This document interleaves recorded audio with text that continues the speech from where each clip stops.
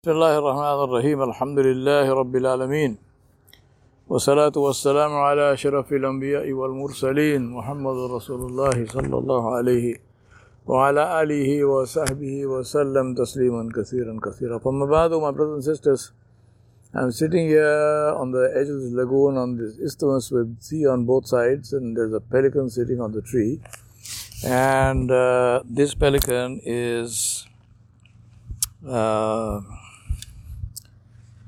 sitting in a position where I can't seem to get close enough to get a good picture, and if I move back I almost fell into the sea. So I have the option of falling into the sea on the left or falling into the sea on the right. I don't think that's a great option.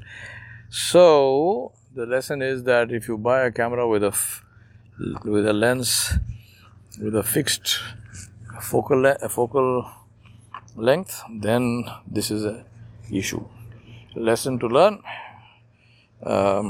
think of all these possibilities before you take any step.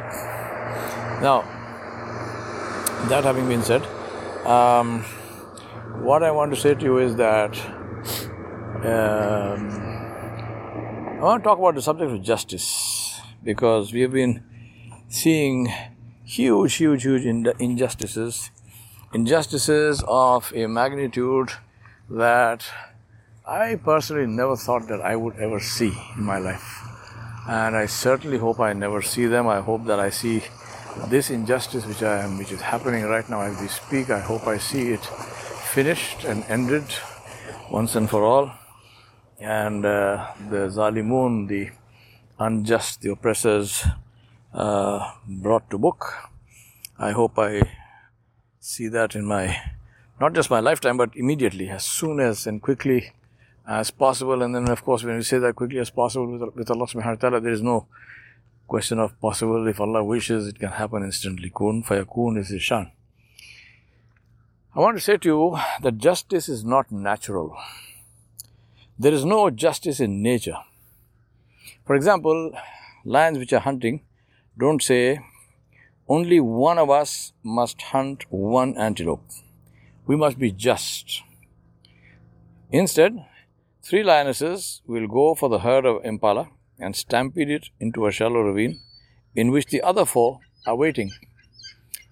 As the impala stampede down the ravine, they attack them in the most energy efficient way possible, and 1 or 2 of the impala die, only because they were on the outer edge of the group.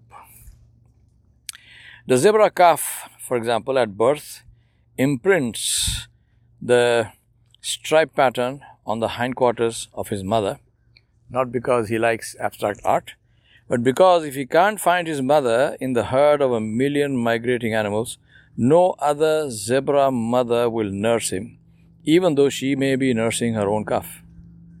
If he cannot find his mother, he will die. When a wildebeest cow, for example, is giving birth and she is spotted by a pack of hyena, they don't say to each other, let's see how we can help her. They say, wow, there's a free meal. It is natural, for example, to leave the elderly to die.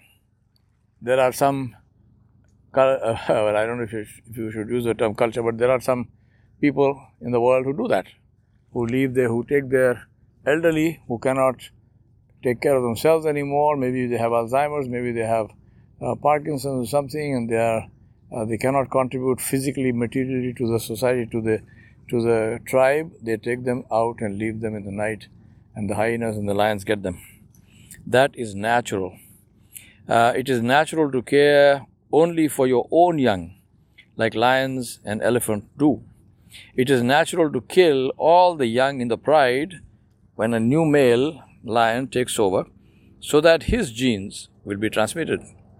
The mothers who had been nursing those babies don't object. They come into estrus immediately and mate with the new Lord and Master. Justice is not natural, but justice is the single most prominent sign of civilization. Anthropologist Margaret Mead, and this is ascribed to her, was asked by a student what she considered to be the first sign of civilization in a culture. She said, when I discovered a skeleton with a fractured femur which had healed. I could see where the broken bone had healed and fused back. They asked her why. She replied, in nature, when an animal breaks a femur, it is death. It's a death warrant. The femur is the main big bone, the thigh bone. It's a death warrant because it can't run, it can't hunt, or neither can it escape hunters. It dies or it's killed. A broken femur that healed means that there was someone who took care of that individual until the bone healed. That was the beginning of civilization. Believe me, I wept when I read that, as I weep now, because it reminds me of how barbaric we have become. It reminds me that all the veneer of education and sophistication is just that, a veneer. Beneath it lies the barbarian, the unjust, the real savage who will kill children who are not his own, who will rape and plunder if he can do it with impunity, who needs force to render him harmless. So are we truly civilized? Are we really civilized? To be civilized is to be self-regulated. To be civilized is to care for others. To be civilized is to be self-regulated. To be civilized is to care for others.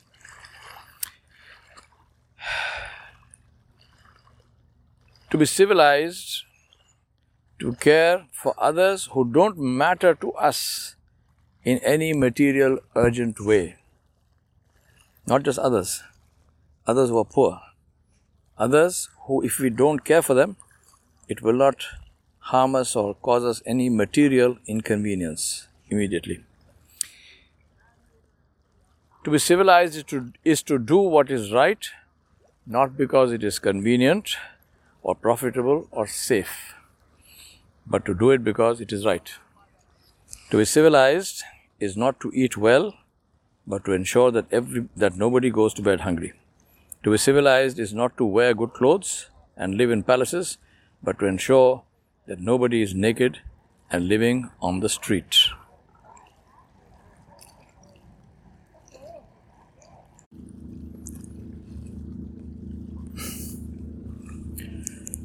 The principle on which this self-regulation is based is called justice. Justice is not natural.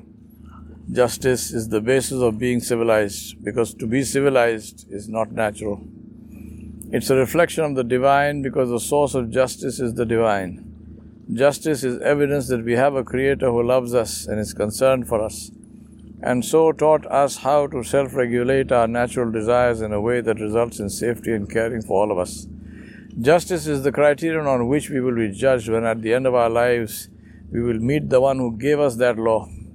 It is the law that Allah gave us when He commanded in the Quran, إِنَّ اللَّهَ يَأْمُرُ بِالْعَدْلِ وَالْإِحْسَانِ وَإِيتَاءِ ذِي الْقُرْبَى وَيَنْهَى عَنِ الْفَحْشَاءِ وَالْمُنْكَرِ وَالْبَغْيِ يَعِظُكُمْ لَعَلَّكُمْ تَذَكَّرُونَ. In Surah An-Nahl, the ayat which we hear in practically every Jummah, every khutbah, Allah subhanahu wa ta'ala said, indeed, Allah subhanahu wa ta'ala commands justice and excellence, mercy, forgiveness, and courtesy and kindness to close relatives. He forbids indecency, shamelessness, wickedness, and aggression. He forbids oppression. He forbids rebelliousness. He instructs you, so perhaps you will be mindful. This is a world of cause and effect. If you want to change an effect, you must address its cause. Peace is an effect. Its cause is justice. Without justice, peace can never be established. Without justice, any apparent peace is only a recess between wars. There are two truths about justice which we all know very well. One, injustice to one is injustice to all. Two, justice can never be established until those that are not affected by injustice are willing to stand up against it. The question is, what are we willing to do about establishing justice? We will do that only when we see how not establishing justice will come around to bite us. I know that self-interest is not the most noble of motives, but I say that if that is what it takes for us to stand up against injustice, so be it. But stand we must for those who can't. Stand we must because it is about us, not about them. The purpose of Islam is to establish justice in our lives, which begins with worshipping the one who created us. It begins with Ashhadu an la ilaha illallah wa ashhadu anna Muhammadan Rasulullah. In Islam, justice is the fundamental principle that emanates from the truth of equity between all human beings, that all human beings are equally precious in the sight of their Creator. Wa sallallahu ala nabiyil kareem wa ala alihi wa sahbihi ajma'in bi rahmatika ya arhamar rahimin. Walhamdulillahi rabbil alameen.